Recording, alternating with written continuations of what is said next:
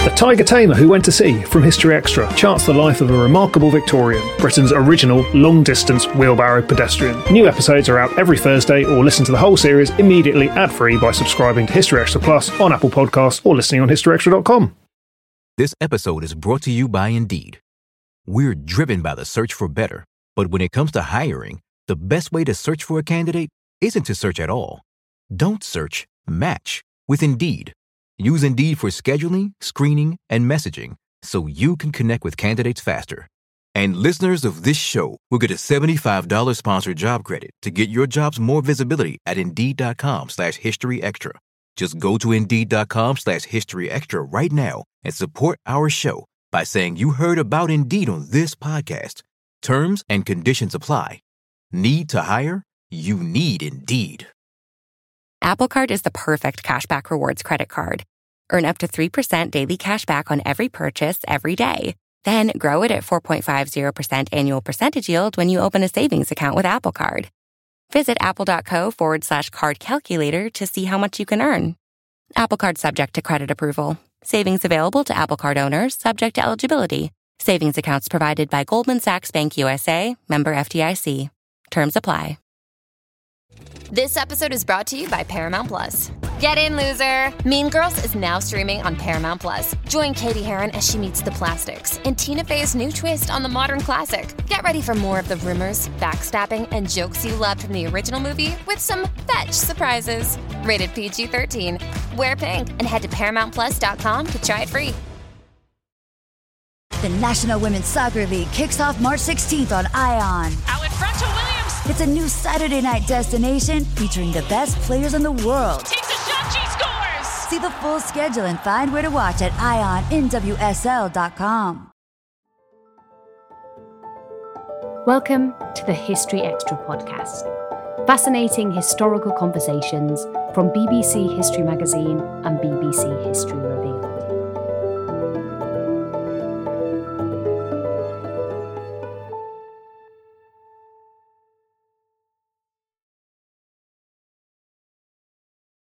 What did the average Roman soldier eat and drink while on campaign? Were the legions seen as an oppressive force in the regions they conquered, or more like local police? And why was one Roman centurion nicknamed Bring Me Another? Speaking with Emily Briffett, author and historian Adrian Goldsworthy answers listener questions on life in the Roman army for today's episode. From training and punishment to whether the legionaries really hated being sent to Britain.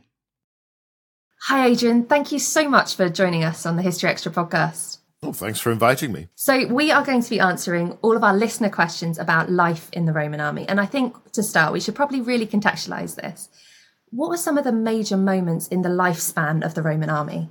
Well, obviously, a Roman army of some sort exists for a very long time. Rome's founded in the 8th century BC. The last person who calls himself a Roman emperor is defeated in Constantinople in the 15th century AD. And there are military forces all the way through.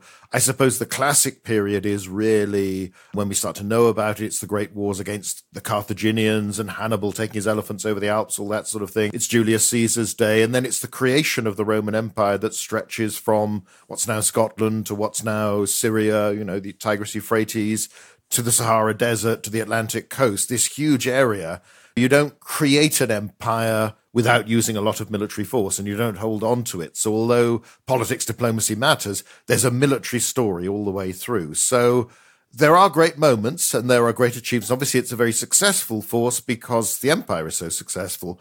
But in the end, the other thing people know about the Romans is the Romans' decline and fall. So the Western Empire goes in the 5th century AD.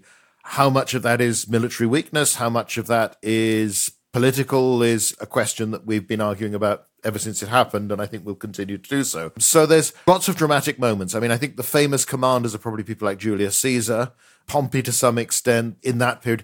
Caesar, of course, isn't just famous because he won all these wars in Gaul and in the Civil War, but he wrote about them as well. So we get his version, and often only his version, of how great he was and how great his army was. So there are lots of stories about the Roman army to tell, and we probably shouldn't talk about the Roman army as Roman armies, because there's lots of different systems, lots of different armies over the many, many centuries. So obviously we're talking about this huge expanse of time. Can we possibly break it down into eras where we saw particular rises or falls or great moments of strength of the army, for example? I think, obviously, again, we come back to the big struggle with Carthage. They're known as the Punic Wars, the three big Punic Wars, because the Carthaginians originally came from Phoenicia in modern-day Lebanon and settled in North Africa and created this colony, and the Romans still called them Phoenicians, so you get Poini and Punic.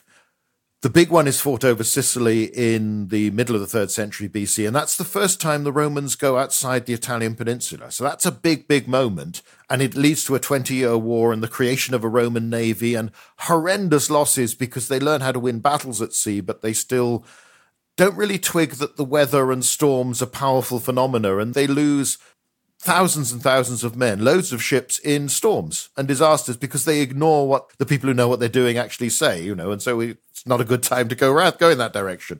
Then you have the big struggle with Hannibal, which is starts off in Italy, but spreads to Spain, to Macedonia, to Sicily, to North Africa.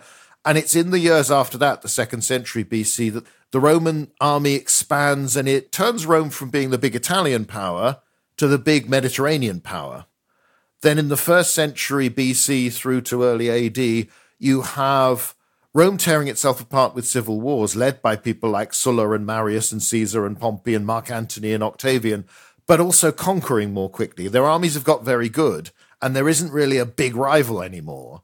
So you have the creation of the Roman Empire in that period that almost reaches its full extent. They add a few places like Britain a bit later. But then you have centuries of consolidation of protection where orators will talk about the Roman army as if it's the walls around a city. It's spread around the frontiers to protect us from the forces of barbarism, from, uncivilized masses who want to tear everything down. And it keeps us safe and we're peaceful and prosperous inside. And there's some truth in that until in the 3rd century they start fighting a lot of civil wars. But a mark of how strong the Roman army and the Roman Empire is that they can do this for 250 years before it goes really, really bad and they lose the Western Empire.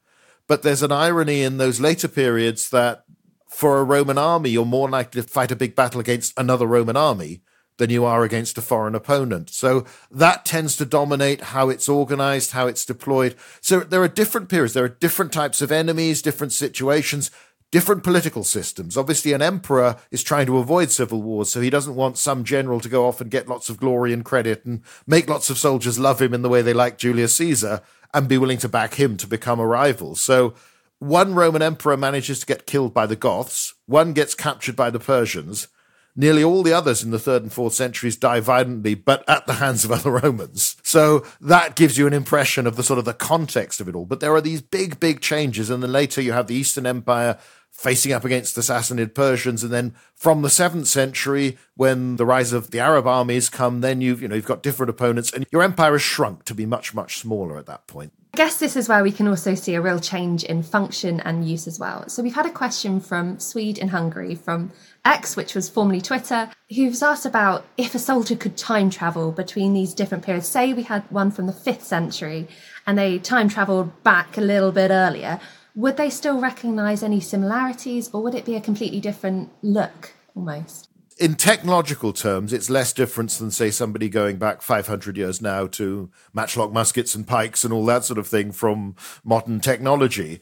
There's less of that, but there are big differences. The army earlier on, the army of the sort of 1st, 2nd and 3rd centuries AD, builds all the big bases, the forts like Housesteads on Hadrian's Wall, famous Vindolanda south of it, not far from where I live, Caerleon, the base of 2nd Augusta Legion, this huge fortress 10 times bigger.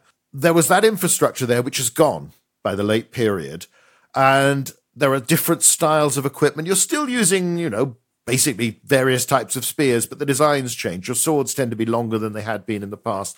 You don't have, on any documentary about the Romans in any period, you will have reenactors with the segmented armor made famous by the Ermine Street Guard and others marching up and down in the background because that's what most reenactment groups do. That stuff, there seem to be some people still making it in Spain, but not very well in the 4th century, but has gone long ago and was never universal in the first place. But it's something that we think of as, that's a Roman soldier, it jumps out straight away, has gone. On the other hand, there's probably a lot of tradition in the same way with a, modern British army. There's lots of tradition that comes through. And it's quite striking. At the end of the 6th century AD, we have a manual that's known as Morris's Strategicon, produced by the Eastern Roman Empire, the Byzantines. And it's nearly all about cavalry tactics and all the things we don't associate with the Romans, but they're doing now. And it's also written in Greek, because Greek is the language of the Eastern Empire. But the words of command are in transliterated Latin. So you're still telling people to, you don't tell them to turn left, you tell them to turn towards their shield, or right, they turn towards their spear, because they think in a slightly different way. But you're doing it in a language that nobody speaks anymore, because that's how the army's always done it. But there's that sense of continuity in the same way you've got emperors who are still calling themselves Caesars and Romans, even though they don't control Rome anymore. So there are odd mixtures of tradition and continuity, but also fashions change. You're wearing trousers in a way that you weren't. That would have been seen as something barbaric and effeminate in the 1st century BC. How shocking. But that's now normal. So it's a mixture of everything. This episode is brought to you by Indeed. We're driven by the search for better, but when it comes to hiring, the best way to search for a candidate isn't to search at all. Don't search, match with Indeed. Use Indeed for scheduling, screening, and messaging so you can connect with candidates faster. And listeners of this show will get a $75 sponsored job credit to get your jobs more visibility at Indeed.com/HistoryExtra. Just go to Indeed.com/HistoryExtra right now and support our show by saying you heard about Indeed on this podcast. Terms and conditions apply. Need to hire? You need Indeed. Apple Card is the perfect cashback rewards credit card. Earn up to 3% daily cashback on every purchase every day. Then grow it at 4.50% annual percentage yield when you open a savings account with Apple Card. Visit apple.co/card calculator to see how much you can earn. Apple Card subject to credit approval. Savings available to Apple Card owners subject to eligibility. Savings accounts provided by Goldman Sachs Bank USA, member FDIC. Terms apply. Spring is a time of renewal, so why not refresh your home with a little help from Blinds.com? Blinds.com invented a better way to shop for custom window treatments. There's no pushy salespeople in your home or inflated showroom prices. Free samples, free shipping, and our 100% satisfaction guarantee can put the spring back into your step and into your home, too. Shop Blinds.com now and save 40% site-wide. 40% off at Blinds.com. Rules and restrictions may apply. Now, this leads me on to a question that we've had on Facebook, and they've asked about the specific innovations either in strategy or technology that led to the success of the Romans, at least for some length of time. What was the secret to their success? Well, the odd thing is, the one thing they boast about more than anything else is copying from other people. So they say they take their armor from the Gauls, the sword is Spanish, the phalanx formation they learned from the Etruscans. And it's this sort of Roman belief that, well, you do something good, we'll copy it and we'll make more of them. And there is a flexibility. I mean, the Romans make lots of mistakes, and there are some really large-scale military disasters that come along in Rome's history. I mean, if you look at the Battle of Cannae, Hannibal probably kills 50,000 Roman and allied soldiers in one day, one afternoon, a couple of square miles, and captures another 20,000. You know, these are staggering losses, but they don't quit. The Romans have this belief that the only place you can succeed is Rome. And that gives them military strength because they just don't quit. They see everything in this sort of personal life or death struggle. So either at the end of this, we don't exist or you don't exist, or you're a subordinate ally of ours. And their other genius, which is related to the military side, but slightly different, is if you think of America as the great melting pot of bringing people from all over the world and turning them into this common culture, Rome is the only empire that goes out and does that to the people they occupy. So every Roman army at any period is never more than 50% Roman. And Roman gets defined pretty broadly as time goes on. It's always at least half and often more allied troops and foreigners and people who might become Roman. And they're your enemies of the last generation, fight the wars of this generation, and then the people they help you defeat, you recruit them as well. So they're marvelous at absorbing people to the point where you have emperors from Spain, from North Africa, from Syria by the 2nd, 3rd centuries, but they're Roman. And it's a legal status. And they don't think in the same way that most other states have. And most other empires, you very much have this elite that's imposed or colonists that remain that way. With the Romans, you don't. You make as many of, at least the well-to-do locally, join you and become Roman. And they buy into the system so that when the Roman Empire does fall in the West in the 5th century, There's nobody, say, in Britain or Spain who's desperate to be British or a Spaniard and wants their independent country, because you just don't remember. The Romans have been there for so many centuries, and you've brought in Rome now means civilization and political sophistication, cultural sophistication, religion by that time as well, Christianity. And everything else is darkness and bad. There isn't another sort of system on offer. You know, the casualties that Hannibal inflicts on the Romans would have defeated any other state. They would have come to terms and said, right, it's a fair cop, gov. What do you want from us? You know, dictate terms to us, we'll give in. Just as the Persians do when Alexander the Great defeats them in 3 battles. It's sort of, okay, that's it, fair enough, you're in charge now. The Romans just won't do that until very, very late, when the empire is very weak. And they learn from mistakes militarily. So they copy the strategies of others. And you can see in a lot of campaigns, you can see it in Caesar's accounts, they'll do something the traditional way. It doesn't work. So then they think, okay, let's try this. Maybe that doesn't work. You modify it. And they'll fight big battles against enemies they think they can defeat that way. But if they can't, they'll avoid the big battle and they'll harass you and wear you down that way. So they get you one way or the other. And somewhere like Britain, you can see a change from a big Roman army fights the organized confederation of tribes in the southeast. Then it breaks up into smaller columns to fight a smaller tribe.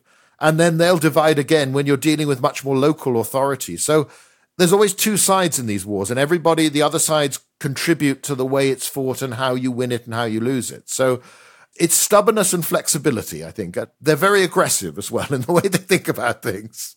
I guess from this, could we talk a little bit about how the Roman army was structured? And this kind of links in as well. We've had a question on Instagram from Medina G. Martin, who's asked about the size of the Roman army. And I guess we can talk about that as a high point and at its low points as well. Well, if you think, obviously, everyone's heard of the Roman legion and Roman legionaries. Well, originally, legion just means levy. And it was all Roman citizens, when Rome was just one small city, that would be called out and they'd go and fight for a few weeks against, they fight a 10-year war against Veii that's less than 10 miles away. It's all very local because this is when it's a tiny little community. That expands as Rome gets bigger because they absorb all these others. The people they defeat become Latin citizens, they become Romans. So you end up with more and more Romans, you end up with more than one war going on. So you divide the legion and the legion becomes a unit, which it will then be for more than 1,000 years. It develops as a unit of, in theory, about 5,000-ish, but its organization varies depending on which period you're talking about. Now, early on, every Roman citizen with enough property to buy the equipment, when the state calls on you, you turn up and you might get picked and you go off and you've got this obligation to fight for at least 16 campaigns during your life. You might not have to do that many, but that's the state can ask you. So it's a mixture of a sort of militia and a conscript force. At that time, the army changes every year. The Senate sits down and decides for 12 months, because that's a political cycle, how many legions do we want this year? How many allies do we want? Where are we going to send them? Who's going to be in charge? Which elected magistrate will be in charge? So the army goes from quite small one year, 20,000 to 100,000, 200,000 plus in the wars against Carthaginians. When you're fighting Hannibal and you're suffering these appalling losses, you're replacing, there might be 25 legions in service at one time, plus as many allies. And these are all volunteers. These are not professional soldiers. However, once you start to acquire provinces like Spain, like Macedonia, and you need to garrison them, it's a bit rough for a farmer to say, well, go off to Spain for 10 years and just hope that your family's all right when you get back and your farm's still working. So there is a move over time for more and more volunteers to just say, I'm going to make the army not a career as such, but a stepping stone to something better. And soldiers who don't have property but would like to be given a farm for the service they've done to the state or given money, something like that. This will develop into the professional army of the imperial period of Caesar Augustus and afterwards, the Caesars really. That's the one that builds all these permanent bases, that builds these monuments that we can see archaeologically. And these are people who serve in the army for 25 years. You've still got legions. You've got round about 30 of them by the end of the 1st century AD, and they're still, in theory, about 5,000 strong. You've got at least as many, probably a bit more, auxiliary troopers, naval squadrons, because the navy isn't formally separate from the army. It's all the sort of the Roman military. It's just that some of it needs boats, basically. So you're talking, the usual estimate is 300 to 350,000 people in, say, the time of Hadrian. So, 120s AD, that sort of time. The auxiliaries sort of go up and down a bit more. Every now and again, a legion is either destroyed or disbanded, doesn't necessarily get replaced quickly. Sometimes if they add new territory, they'll raise another one or two. For a long time, they still raise new legions in Italy, but actually most of the recruits are then coming from Roman citizens, but from Gaul, from Africa, from Syria, wherever it might be. Then later on, there's a big debate because we have this document from around about the year 400 called the Notitia Dignitatum that lists this huge number of units and gives a little painting. They're medieval copies of the shield design they were supposed to have. And it's a wonderful thing, but it wasn't produced by the army. It was produced by the civil service. And it's more about how many people there are out there that should exist and that should get the privileges of being commander of this particular regiment. You've still got legions around then, but they seem to be about 1,000 strong, much smaller. However, there is an argument. A lot of people who specialize in that period reckon that the army by this time is about 600,000 strong on paper. So it's got bigger. And their argument is, well, the empire's facing more threats. It's breaking up. Therefore, they need this. And the tax burden of paying for this becomes too much. And that's, I'm not sure I buy it. I think they've got more units, but I'm not sure they've actually got more people. In the same way, whenever in the modern era, some government will slash the size of the armed forces, but they'll tell you it's leaner, it's more efficient, it's better equipped. And obviously as well, the big thing you've got to add in with an army of this era is it's not just human beings, it's the animals, it's the horses, it's the mules, it's the cavalry mounts, the pack trains, the equipment. So that's another big expense. And again, you don't necessarily pay for it all the time. You think, well, there'll be enough warning. We'll be able to sort of get what we need when the time comes. So those are the sort of what the rule of thumb figures we've got. But bear in mind, it isn't quite as simple as that. Probably life in the ancient world is just as complicated and confusing and not quite what it should be as life is today. Thank you so much. That answered several questions that we've actually had in from listeners as well. Lots about whether recruitment drives, whether it was an obligation or mandatory or people could sign up. So that's absolutely perfect. Thank you. There's an interesting little story from the early 2nd century AD when we assume most of the army is volunteers, because it's professional. You sign up for 25 years, you think nobody's going to want to do that unless they're really desperate, or they're from a martial society. Some of the tribes that have been conquered that actually think of this as an honourable way of service, and maybe there's not much to do at home. But a chap called Pliny the Younger is governor of Bithynia, which is northern Turkey, and some slaves are brought to him who've enlisted in the Roman army. Now, slaves aren't allowed to volunteer because they're slaves. They're somebody's property. They don't have the rights of a free man. If they've been freed, they can join the navy, but nothing else. The navy sort of has different standards to the others. And Pliny goes to the emperor and says, well, what should I do with these people? And it's interesting because it divides them up into 3 types of recruits. There are your volunteers, and if these slaves have volunteered knowing they're slaves, then in that case, they're culpable because it's their fault. They knew they were committing a crime. Or they could be conscripts, in which case it's the fault of the man who enlisted them because he should have checked to find out whether they were qualified or not just taken any warm body and said, yeah, fine, fair enough, this is my quota. The other option is that they were replacements. So somebody's been conscripted and their father or their mother has come along and said, look, I don't want little Johnny to go off into the army, so here's some money to buy him out to pay for somebody else to go instead. In which case it's the fault of whoever provided them as replacements. So you've got this one situation that tells us quite a lot about how recruitment worked. And it's just a letter from a governor to the Emperor Trajan who replies saying, yeah, you've done the right thing. That's how you should treat them. So it could be the slave's fault. It could be the man who recruited them, or it could be the person who plucked these poor devils out and said, right, you're going in the army instead of my kids, sort of thing. So all of those options are possible, but it varies from time to time. And it's hard for us to know the proportion. You also get, there's an interesting group in the imperial period who we only find them usually when they're listed as their place of origin is in castries, which means in the camp. And although soldiers aren't able to contract a legal marriage for the first 2 centuries AD because the state doesn't want to pay for their families, clearly lots of them have families, and then the children, the boys, enlist in the legions because they've grown up around the camp, they know what's going on. So the army thinks, well, this is actually a good thing. It's a source of recruits. They know what they're doing. So they're officially acknowledging something that shouldn't be happening. And they just say, well, yeah, he was just born in the camp. That's where he's come from. So again, from this, you can get a picture of all the differences of how the army works and just the diversity of where people come from. There's so much I want to tap into in what we've just been speaking about. Honestly, I've got lots of questions for you.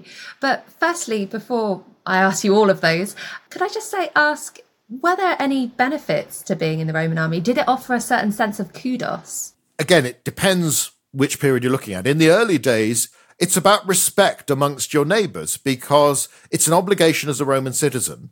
And it's singled out that at the end of a campaign or battle, the commander gives out decorations and rewards, like wreaths to wear on your head or dona, these sort of medals that they'd wear. Now, in that period, you can wear them whenever there's a festival.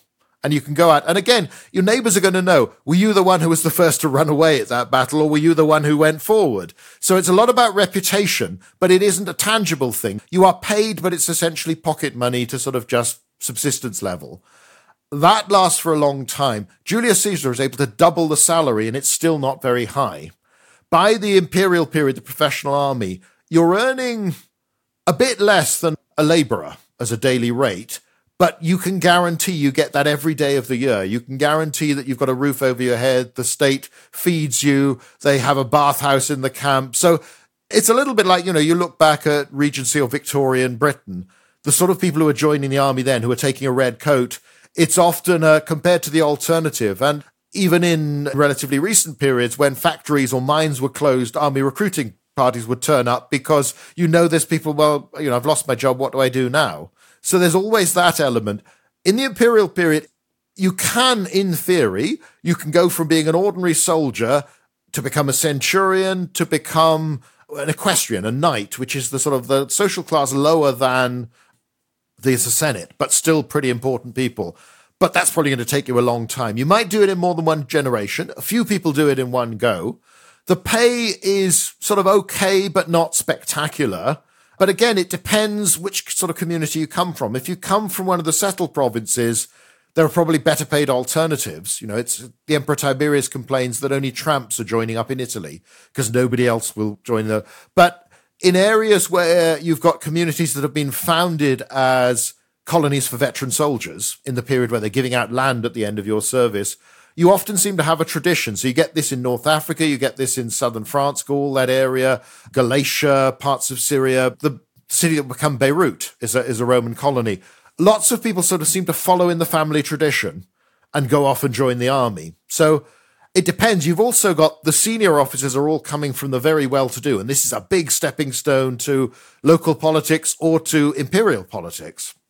So it depends very much on when and who you are. There's a nice papyrus letter from Egypt of this man talking about, he's writing home after joining the army, and he says, I'm so glad you gave me a great education because I'm working in the offices whilst all the friends I was with are breaking rocks in the quarry outside. So education helped. Letters of recommendation helped. The most common form of any writing from the Greco-Roman world is a letter of recommendation saying, treat this person as if I'm standing before you. And that works in the army as well. The satirist Juvenal talks about a recruit turning up with letter of recommendation from the war god Mars and, Venus and this sort of thing, and how that will do his career. So it depends on your standpoint, who you are. There are cases where soldiers throw their weight around, pick on civilians, but how common that is a bit harder to tell. You can see the evidence in more than one way, but a lot depends on who you are. But if you are join the auxiliary soldier for the 1st century and the start of the 2nd century, at the end of your 25 years, a mere 25 years, of course, you become a Roman citizen. So that's a major step up legally. And again, a sign of how the state is winking at something that it said is illegal but knows it's going on.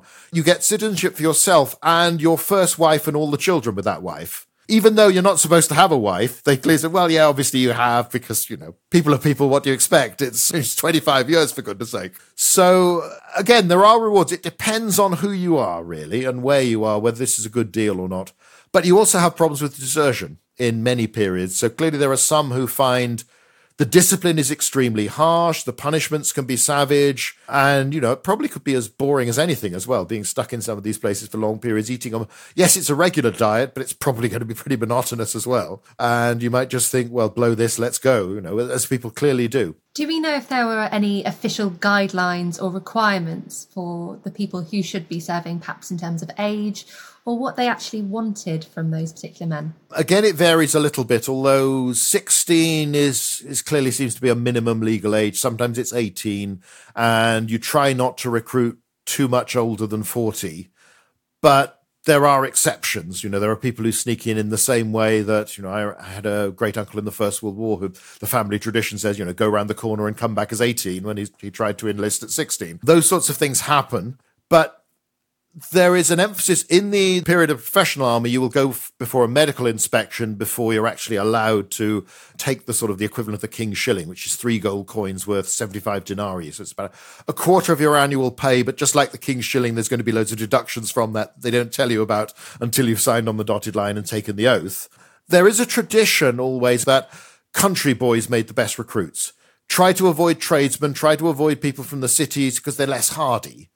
There are height restrictions. One of the staggering things is, again, it comes from a late manual that draws on earlier documents, is that you're supposed to be 5'10" in Roman feet and inches, but it's about just over 5'8" in our side to get into the legions. And if you want to be in the cavalry or in the first cohort of a legion, you're supposed to be over 5'10". Now, given that the average height is unlikely to be much higher than 5'6", 5'7", you have to wonder to meet the height standard. He's just padded up the things inside. So I suspect there are all these dodges. I doubt the recruiting officers could afford to be as picky as that too often. You also there are certain groups like the Batavians from modern-day Holland, who are Germans who've sort of been exiled across the Rhine and settled there. They form in separate units in the first century that will only be commanded by their own officers. And there's a sense you're basically taking these warriors and encouraging them to do what they would have done and causing a nuisance to everybody. Go and do it against the enemies of the empire. And it's almost like the sort of principle of someone who keeps a Rottweiler or something like this. The idea, Tacitus, the historian, describes them as like armor and weapons only used in war.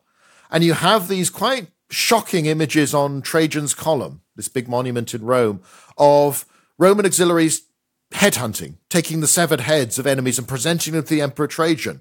There's even one that's really quite, to us, bizarre, of this fellow who's fighting, and in his teeth he's got the hair of a head that he's chopped off one of the Dacians, and he's still fighting more of them.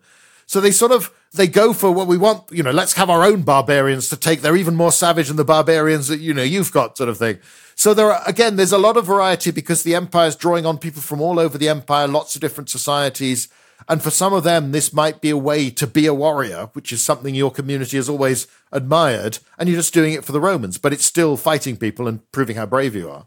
I wonder, what was the promotion structure like for, say, was there opportunity to rise up the ranks? Could a lowly commoner become someone incredibly significant? Yes, in theory. And in the early days, you actually elected your centurions, or at least some of them, and some of them were appointed. But again, that's when everybody's a Roman citizen and you're all serving together. Later on, there are 20 or 30 or so men who list on monuments they set up, often their tombstones, that they joined in the ranks and they became a centurion and sometimes a senior centurion.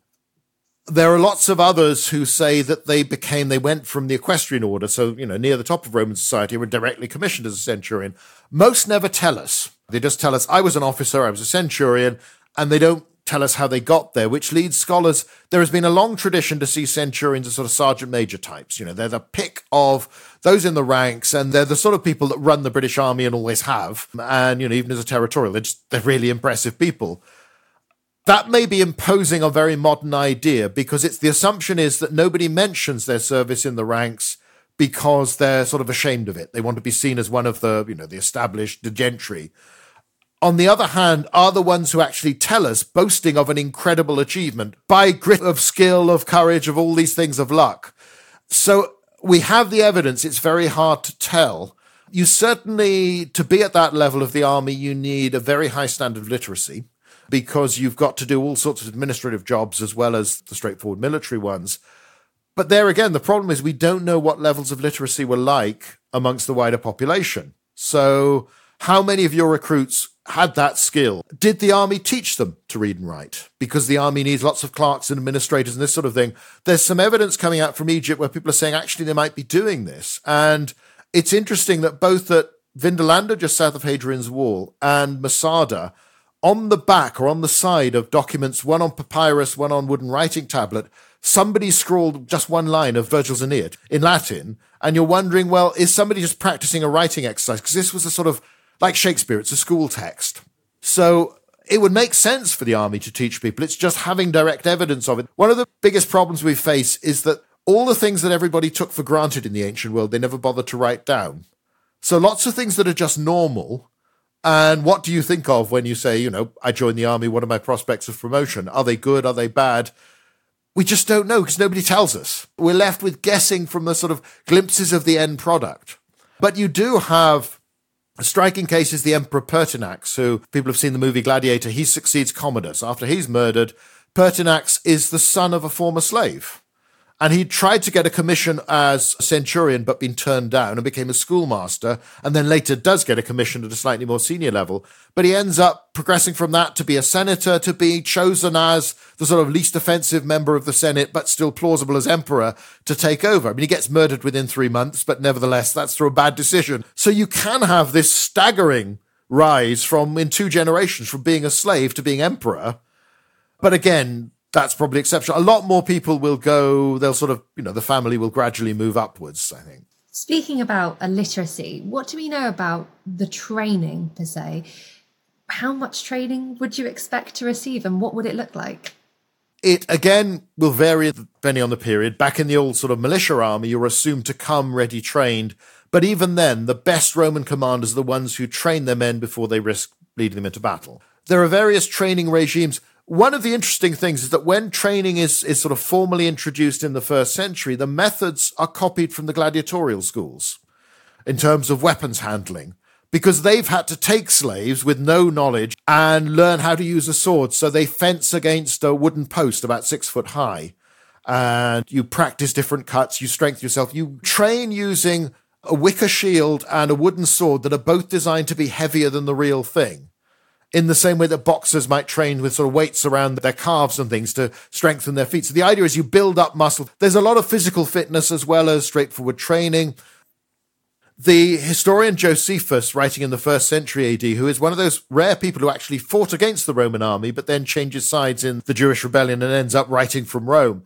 He talks about, it's an exaggeration, but the Roman army's drills are like bloodless battles, and then their battles are like blood-stained drills, this sort of thing.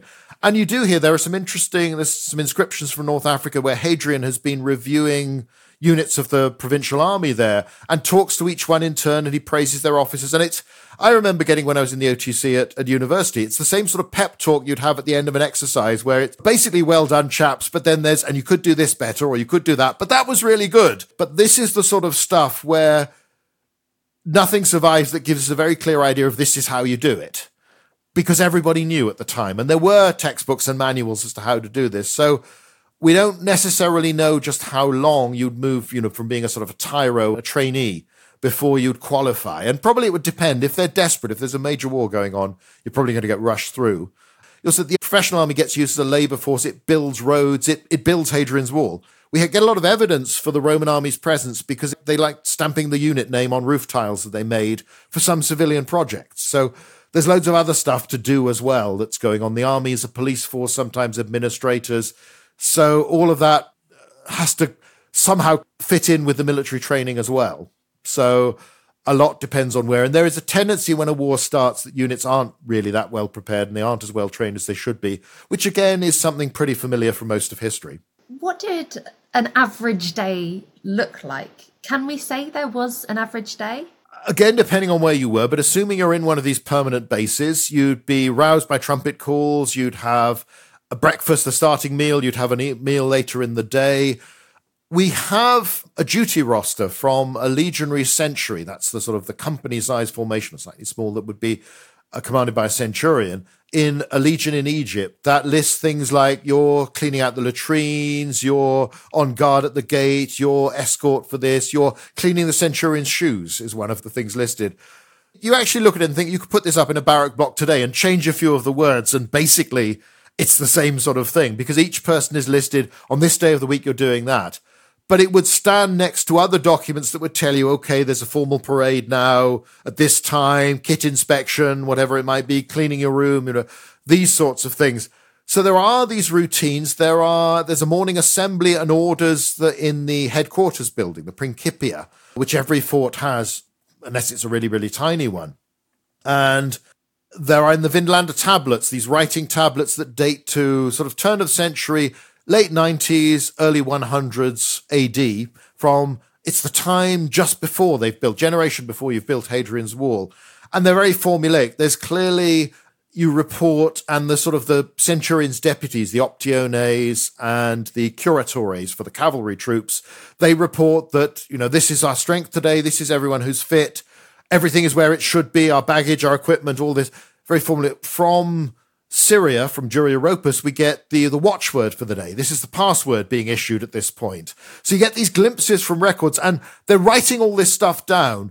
Only a tiny, tiny fraction survives because when it's been dumped somewhere and still preserved. So the army runs on paperwork or wooden writing tablets, papyrus, whatever it might be. So there's an awful lot of this writing, recording. You have, in all major bases, you have a hospital. And, there will be people on the sick list, moving in, moving out. So it's all there. It's very, very modern in many respects, at least the glimpses we get.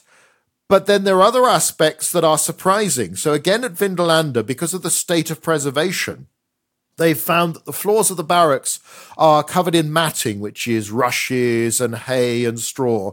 And what they did when it got dirty was, rather than clean it all out, they just put another layer on top. So it builds up, and then when the fort's demolished, as they are successively, that's how it's preserved, it's sealed in. But the excavators find shoes that have been lost in this matting. They find quite big objects. So it suggests, rather than, you think now a modern barrack block, it's going to be pristine, closely inspected, everything polished, everything cleaned. These barracks actually look pretty grubby and poorly lit. But is that peculiarity of these units that are stationed there? Or is it simply a peculiarity because of the state of preservation that we see it here, but we don't see it in all the other forts? Thank you. That was a question from Gary Craig on X. But if you went to a hospital at this camp or at this fort, what were your chances of survival? What was medical care like? By the standards of the ancient world, it's pretty good. And the point is, it's there. That's one of the big differences compared to, we talked about the pay of our ordinary legionary. It doesn't compare that well to a farm labourer, but he gets all these perks. He is looked after. Many of the spas that are established in the big bathhouses, like Bath in Britain, but there are others in the Rhineland that will later go on to continue into the modern era, they're often created by the Roman army for the convalescence of soldiers. So they do look after you, but there are lots of things they don't understand. You do find there are records from papyri in Egypt of men being discharged on health grounds, back problems, eye problems, this sort of thing. And you could be honorably discharged that way and get all the perks of serving the full time. Probably it's the best care you could get unless you were wealthy. So that's an important stage. On the other hand, you find, for instance, there's advice in some of the medical texts that if you want to learn about anatomy, then become a doctor either to a gladiatorial school or to the Roman army, because that gives you access to corpses. You can start poking things around, which you couldn't do in civilian life quite so easily. There are obviously serious periods of epidemics, plagues in the 2nd century, this sort of thing, that hit the army particularly badly, because rather like crowded cities, if you go to any of these fort sites, whether it's Housesteads, Caerleon, wherever it might be, the barrack blocks look as if they'd be pretty crowded. It's like a mini city. You've packed lots of people in. When these things strike, because the nature of an army, and also because you can move people around from one end of the empire to the other, that can bring them into contact with all sorts of things they don't have any immunity to. So it varies. I think on the whole, in the period of the greatest sophistication of the army, 1st, 2nd, early 3rd centuries AD, medical care is not bad, but again, by ancient standards. So better than nothing, probably a lot better than most people had if you were poor, but again, 21st century, you wouldn't want to change our ways of doing things for pretty much anything in the past, really, until comparatively recently. On another note of basic survival needs, we've had lots of listeners sending questions surrounding food and drink. What did the average Roman soldier eat and drink? How was that supplied to them? And what did the daily average of food proportioning look like? It seems not bad, although we tend to get sort of rations for when you're on campaign, which might be slightly different and might have to spread to include servants and people as well. There's an old myth that the Roman army and Roman legionaries were basically vegetarian. That's not true, although there are a few exceptions. There are a few sites, like there's one on the Antonine Wall, which is north of Hadrian's Wall in Scotland, where everybody seems to have been eating a lot of roughage. There's no sign of meat at all, but they ate a lot of roughage, and even to the point where the remains in the latrines were quite well preserved. A lot of these people have probably eaten too much roughage and had stomach trouble. Now, whether that was a group from a particular area who had a taboo against eating meat, you don't quite know. Again, because you've got at least half the army and more is recruited from non-citizens, they're from loads of different communities from inside and sometimes outside the empire. You also notice that more generally, auxiliary sites, their forts, which tend to be sort of further out towards the fringes of the empire, you don't find much pork there or traces of pig meat. The legionaries seem to have liked pork, which is, again, more popular in Italy than it is elsewhere, but may have been preserved as this is something you eat when you're a legionary much later. Auxiliaries eat more lamb, more mutton, more beef is generally, it crops up. Anyway, you also notice the luxuries. They get the mussels and things like that, and the oysters you find commonly up on Hadrian's Wall sites. So they are transporting them up there. And you look at Vindolanda in the late 1st century AD, it's on the very edge of the Roman world. By about 100, 106, there's almost no bases further north. And yet you can get all the goods and all the food types and all the wines there that you could get anywhere in the empire. You might have to wait, but it's plugged into that imperial system.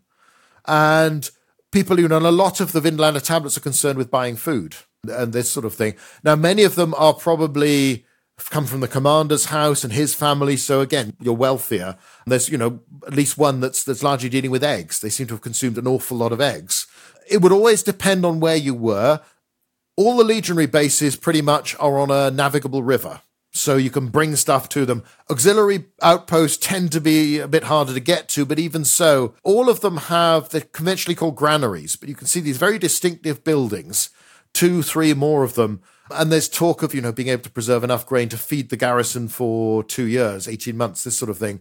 So, again, food supply, all of these bases, we call them forts, and that sounds a bit as if they're a defensive thing. And they do have a wall around them, and they've got towers, and they've got ditches and all this sort of thing. If you look at a Roman army fort or fortress, what jumps out is the rows and rows of accommodation, barrack blocks, stables, storage, granaries, headquarters building. It's a place people live. It's like a garrison town rather than a sort of military base where you're expecting to fight. It's really where the army lives, and you go out and you operate somewhere else. So your food there is probably quite good. On campaign, it's going to vary with what you can transport. And there's a case where Caesar's men, the only thing available is meat, and they complain about this, but they don't complain because they're eating meat, but because they're eating only meat. It's a balanced diet is there. The officers particularly have access to very good quality wine. Soldiers are probably drinking Posca, this cheaper sort of vinegary stuff, most of the time, and watered as well, because it's, as in most of the ancient world, it's safer than drinking just water. And you've weakened it so it's not going to get you too drunk too quickly, though obviously those options are available as well. But again, another very nice piece from one of the Vindolanda tablets, this Decurion, a commander of a cavalry troop, reports to the commander of his unit at Vindolanda and say, do I send half the men back as ordered? There's a little note at the end and it's send more beer. So Sylvester, again, in Northern Europe, partly because all the people you're recruiting are from the northern tribes where this is what you drink, but also, in the same way people going off to India in the 18th, 19th century bring back the idea of curry to Britain, you often find the locals and think, oh, this is good. So, again, you've got all those mixtures. I wanted to ask you about campaigns and how this exactly worked. We've had a question from Adrian Smith on Facebook who's asked about how widely an average soldier would have travelled. And I guess could we tie that in with how long would they be on campaign for and maybe what their experience would be like? Again, so much depends on when and where, because some areas were more dangerous than others, more likely to be war. One of the big problems is that if there are minor operations, skirmishes on the frontier, then it's probably not going to make it into the history books. It's quite interesting that Ammianus Marcellinus, writing in the 4th century, says he won't talk about anything that involves fewer than 400 men because they're just too frequent. So in some areas, in some frontier areas, it does rather suggest the fact that the Roman army deploys in all these frontier areas suggests they think there's a problem because these soldiers are expensive to maintain and they're dangerous because they might all get together, appoint their leader as a rival emperor and rebel against you. So, you don't pay for this and risk this unless you have to. And of course, the arrival of lots of these Roman army bases might well provoke friction with the local communities, disrupt the politics of an area, so it can make an area more warlike than it was, only for the Romans to say, well, they're just a road of barbarians that are always fighting each other anyway, because they don't know what it was like before they got there. So there's all this complexity going on. In your 25 years service, there is probably a reasonable chance some people never got involved in any sort of battle, or maybe perhaps a riot in one of the big cities if they were nearby, but not that. There's, again, a letter from Egypt of a man who's recovering in hospital after being hit with a brick in Alexandria during a riot. On the other hand, there are probably other people who go from one desperate fight to another. And, from your point of view, if you get killed or wounded in a skirmish involving 10 people in some, frontier that no one's ever heard of, that's just as dangerous as being in the most famous battle of the Punic Wars, as far as you're personally concerned. Rebellions tend to occur inside the empire at least once within a generation or so of conquest, but then don't happen afterwards. You get slightly more than that in Judea, but the last big rebellion under Hadrian, there isn't a big nationalist rebellion then for the rest of the Roman period, for various reasons. Britain, you have the big rebellion under Boudicca in 61 AD, and then as far as we can tell, the southeast is pretty much peaceful, other than outbreaks of civil war, but there aren't people rebelling wanting to overthrow the Romans. So there are lots of areas where soldiers might be as administrators, policemen, builders, where there's not much chance of that sort of violence. But on the other hand, you get intensive periods, and from the 3rd century onwards, there's a pattern you see on Roman frontiers from the Republic where a war will often start when somebody raids your allies or a community you protect. And if you don't go and do something unpleasant to the people who did it, then more will come in because they'll be perceived as vulnerable, and more. So things tend to escalate, and maybe your allies will start thinking, well, the Romans don't protect us. Maybe I should go and ask some chieftain over here and get him to do so. So raiding is much more common than big battles and major campaigns, and particularly once you don't have too many organized states in contact with the Roman Empire. Everything is much more local. These are warrior societies where everybody does what they want. So you might find yourself involved in lots of these small skirmishes that build up into, we need to have a big, again, the way of dealing with this if it gets out of hand is you send an army north and you go and burn down houses, you steal people's cattle, you kill some, enslave some, which might temporarily terrorize them, but in the long term, they're not going to like you. So when their sons grow up, they're going to think, well, I don't like those Romans, and those Romans don't look as strong anymore. So the way you try and dominate the frontiers in some ways probably make sure that wars simmer along and they keep happening. And the Romans don't really believe in peaceful coexistence with anybody. It's about you respect us or you suffer. So it can vary a lot, and you get into later periods in some of the civil wars. Some people will see an awful lot of service. It's interesting, though, that at the end of Julius Caesar's campaigns in Gaul, he talks about 2 legions that have seen, I think it's 7 or 8 years service, and he still doesn't quite see them as good as the veteran units he had at the start. Now, we've had one question from Instagram, and they've asked, is it true that soldiers resented being sent to Britain? Or is there a favourite place, may I ask? No, it's not true. It's one of those myths. People sort of stand there up on Hadrian's Wall when, I've been there in May and been snowed upon and this sort of thing. And you imagine some poor bloke from southern Italy shivering with his little sort of miniskirt tunic on, and none of that's true. He's probably not from Italy. He's wearing far more sensible. They very quickly adapt the open sandals to enclosed boots in areas like Britain and Northern Europe because it's practical. They wear breeches, they wear trousers, they wear thick, again, a preoccupation of Inlander is underclothes, is warm clothes.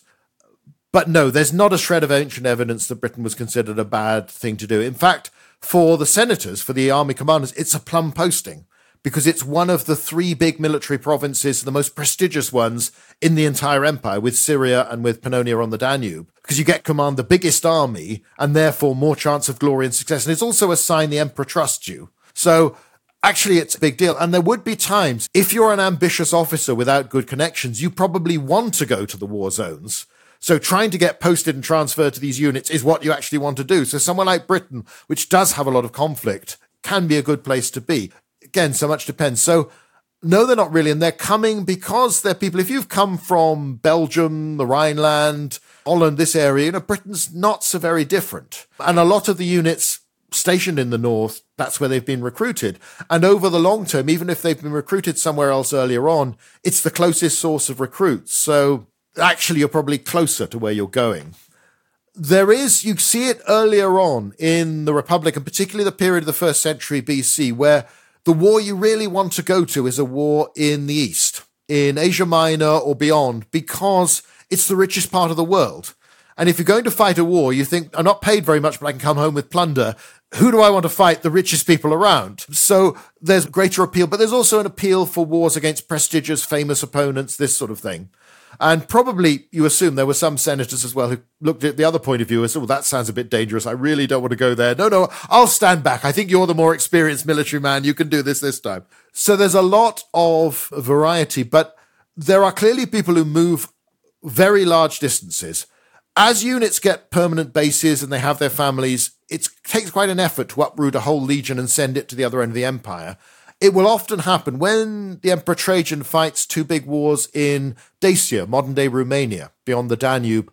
Detachments come from all over the empire, from Britain, from Syria, from Egypt, from all over. So you might get posted off as a detachment to an active war zone for a few years. You never know when a unit sends a detachment a long way away. Do they choose their very best men and their best soldiers and their best officers because they want to show off and say, this is the famous 2nd Augusta Legion from Britain, look how great we are? Or do you actually think, who are all the damn nuisances that I really want to get rid of for as long as possible and shift them off somewhere? You could see it in any human institution today. These can be seen as an opportunity for good or bad. It varies, but some people do move around. He's not necessarily a soldier, but there is a striking tombstone from South Shields, which is just south of Hadrian's Wall, the other side of the River Tyne, and it's to this woman called Regina, Queen, or sort of Queenie. Now, she's from the Caciovalone. She's a sort of Essex girl, basically, from just north of the Thames, and she was a freedwoman and wife, Liberta et Coniuge. So she'd been a slave owned by this chap, and then he freed her and married her. Now, her husband is a fellow called Barates, who comes from the city of Palmyra, which is out in Syria. And you've got this depiction of her, this local or localish from southern British girl as a Roman matron. So you've got these 2 people from different ends of the earth who've ended up as a couple and then commemorated. Another inscription mentions a Barates who is either a standard bearer or perhaps a seller of standards. So he might be a military man, but it gives you an idea of just how cosmopolitan the world was. Goods are moving around, but people are moving around as well. And the army is one of the major ways of ensuring this happens, but it's the most organized way of doing it. So there's probably far more of these stories. And there's another interesting one when Septimius Severus, the emperor from North Africa, campaigns in northern Britain. Lots of this distinctive pottery that's North African turns up in army bases, and they look very much like tagines, the sort of Moroccan cooking now. And basically, it looks as if you've got troops from there that are part of his army he's brought with him, and they're just cooking this, and then locals think, oh, that's good, so they copy it. So again, there you're seeing, glimpsing through the pottery, these individuals have moved, and they might only be there for a few months, a few years, and then move off somewhere else. But it is...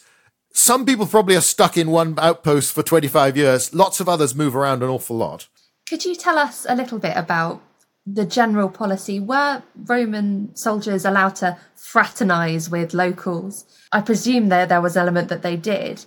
But what happened then if then the army moved?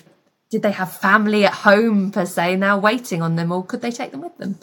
There are clearly cases. One of the most distinctive things, when Boudicca's rebels rebel, the Iceni and the Trinovantes in eastern England, or what would become eastern England in 60 AD, their first target is Canulodonum, the veteran settlement, where you've dumped these former Roman soldiers, you've confiscated land from the locals and given them farms, and they haven't behaved very well. There's a surprise, the people who just conquered this country. So there are cases of friction. There are reports, there are complaints in Egypt of soldiers, abusing themselves. Even if you look in the New Testament, there's a comment when John the Baptist is asked by the soldiers, maybe Roman, maybe part of Herod's army, which is based on the auxiliary, what should you do to be good? And it's take nothing more than your due. And you get the implication that soldiers will sort of use their powers of requisition, throw their weight around and exploit the locals. So it can clearly be bad and it can be brutal. And after all, these are the invaders in many cases, the occupying power. But some of the evidence is difficult to read. So, for instance, there is in Talmudic Jewish sources from 3rd century and later, a ruling where it's assumed that if a woman is captured by bandits, then she probably will have been respected. If she's been captured by soldiers, she probably will have been raped and has to go through various purification things. That's why it's there. Now, is that because that's how you genuinely expect these terrible Roman occupiers to behave? The only problem is that the rabbi writing this is living in a community where the bandits know everybody. So is it like a paramilitary group controlling an area so you don't say anything bad against them under any circumstances? Or is it genuine? We just don't know. However, what's very clear is that in lots of communities, the soldiers take local women as wives. And then there's some indication, particularly in places like Vindolanda, that you might be bringing family from home, because you might end up as a soldier being the sort of the oldest man in the group. So there's a possibility that you bring your mother and your aunt and all the sort of the youngsters across, as well as a wife. We know Roman soldiers get leave, but unfortunately we don't know how long for. But you clearly do marry local women as well, and these form liaisons that are stable. It's also, archaeologically, there is a Roman outpost, a tower with a little stockade around it in southern Scotland from the 80s, 90s AD. At least one of them is within sight of an Iron Age roundhouse farm. Now, how do you interpret what it meant to be the people in either of those? Are the Romans, this terrible occupying power, sort of, glaring at you all the time and a threat to you? Do they mistreat you? Or are they like a police station where you actually think these are people who will protect us if somebody comes to steal my sheep, my cows, this sort of thing? And anything in between, there's loads of gradations. In the same way, we don't really know how often, how safe is it for the Roman soldiers to come out of one of these outposts and walk around on their own, or is that really dangerous and you're going to get shot full of arrows or whatever it might be? The archaeology, the literature, they only tell us so much, and we've got to sort of imagine what's going on, and really all we can do is consider the range of possibilities. They're human beings, and if you've got 350,000 of them, there'll be some people who probably would have been vicious murderers, criminals, bullies in civilian life, whatever they're doing. Perhaps more of those join the army than would, or people who've run away from trouble at home. It is notable that the only criminals banned from joining the army were those who'd been exiled to an island or condemned to the wild beasts. So, that's talking pretty major crimes before you get that far. So thieves, petty criminals, yeah, fair enough, let's have those. They'll do less harm if we send them 500 miles, 1,000 miles away to the frontier. It's not our problem anymore. As a final question to you, I just wanted to ask you, there is a whole reputation surrounding the Roman army about the strict discipline. Now, is this true? Was decimation a real thing? And what were other punishments per se? Roman discipline is very strict from the beginning. And it's one of the striking things when you have this citizen army of these people who volunteer and go as part-time soldiers, they pretty much lose all the legal rights they've got, the substantial ones as a citizen, as a civilian, when they're in the army. So you can be beaten to death for stealing from a comrade, falling asleep on guard, this sort of thing. But it's this idea that you're all part of the same entity, you're led by people you've elected, so therefore for a while you suspend your rights because this is what the Republic requires. And that tradition of tight discipline comes on. Now, decimation is one of those things that, first of all, you need to make clear, and it's something that bugs me every time a journalist misuses this, which they do so often. Decimation means executing 1 in 10, not executing 90% and leaving one alive. So when they talk about this force was decimated, this army was decimated, well, 10% loss is bad, but it's not crippling as a rule. And it was not imposed very often. There are a few cases, it's seen as sort of traditional, old-fashioned, tough discipline, the sort of men we used to be, maybe we're not anymore. So there is a bit of that in it. It does happen. One of the notable cases is Crassus does this in the slave war against Spartacus. When the gladiators have rebelled and lots of slaves and a unit breaks, part of that unit is decimated. So that, as I say, again, that means 1 in 10 is executed, normally beaten to death by the other 9. And then the rest are given a symbolic punishment. They're supposed to camp outside the rampart and be fed barley instead of wheat. Barley is what you give to the dirt poor or to slaves or to animals. So you get that instead until you've redeemed yourself. There's another case, Mark Antony does it to some units that ran away in his campaign in sort of Armenia and beyond into Medea, that area in the east. Happens to a unit under the Emperor Tiberius in the 1st century, but they're so unusual that they are things people talk about. And we get hints that actually the army can't afford to be as strict as it might like to be because you're just going to run out of soldiers later on. So we hear, for instance, of a commander in the 1st century under Nero who is especially strict because he executes deserters the first time they run away and get caught. Whereas clearly normally they're sort of thought, okay, slap on the wrist, come back, don't do it again. Because if we keep killing all these soldiers, who's going to stay? And also there's that danger. You've got to have a system of discipline that people will accept. Otherwise, everybody's going to mutiny or rebel.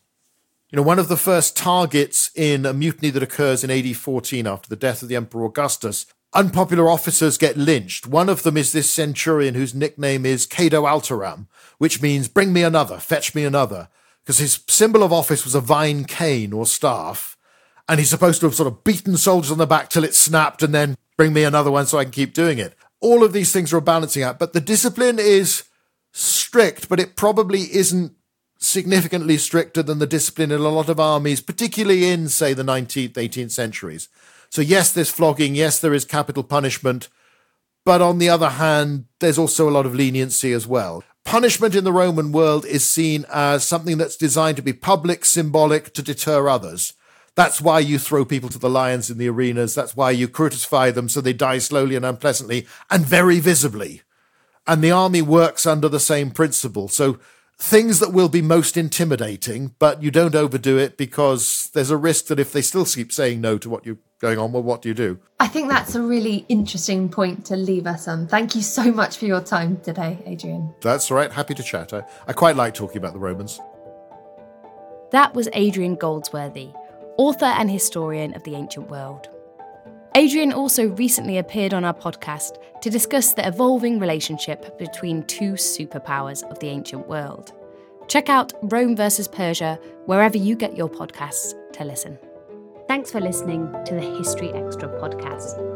This podcast was produced by Daniel Kramer-Ard.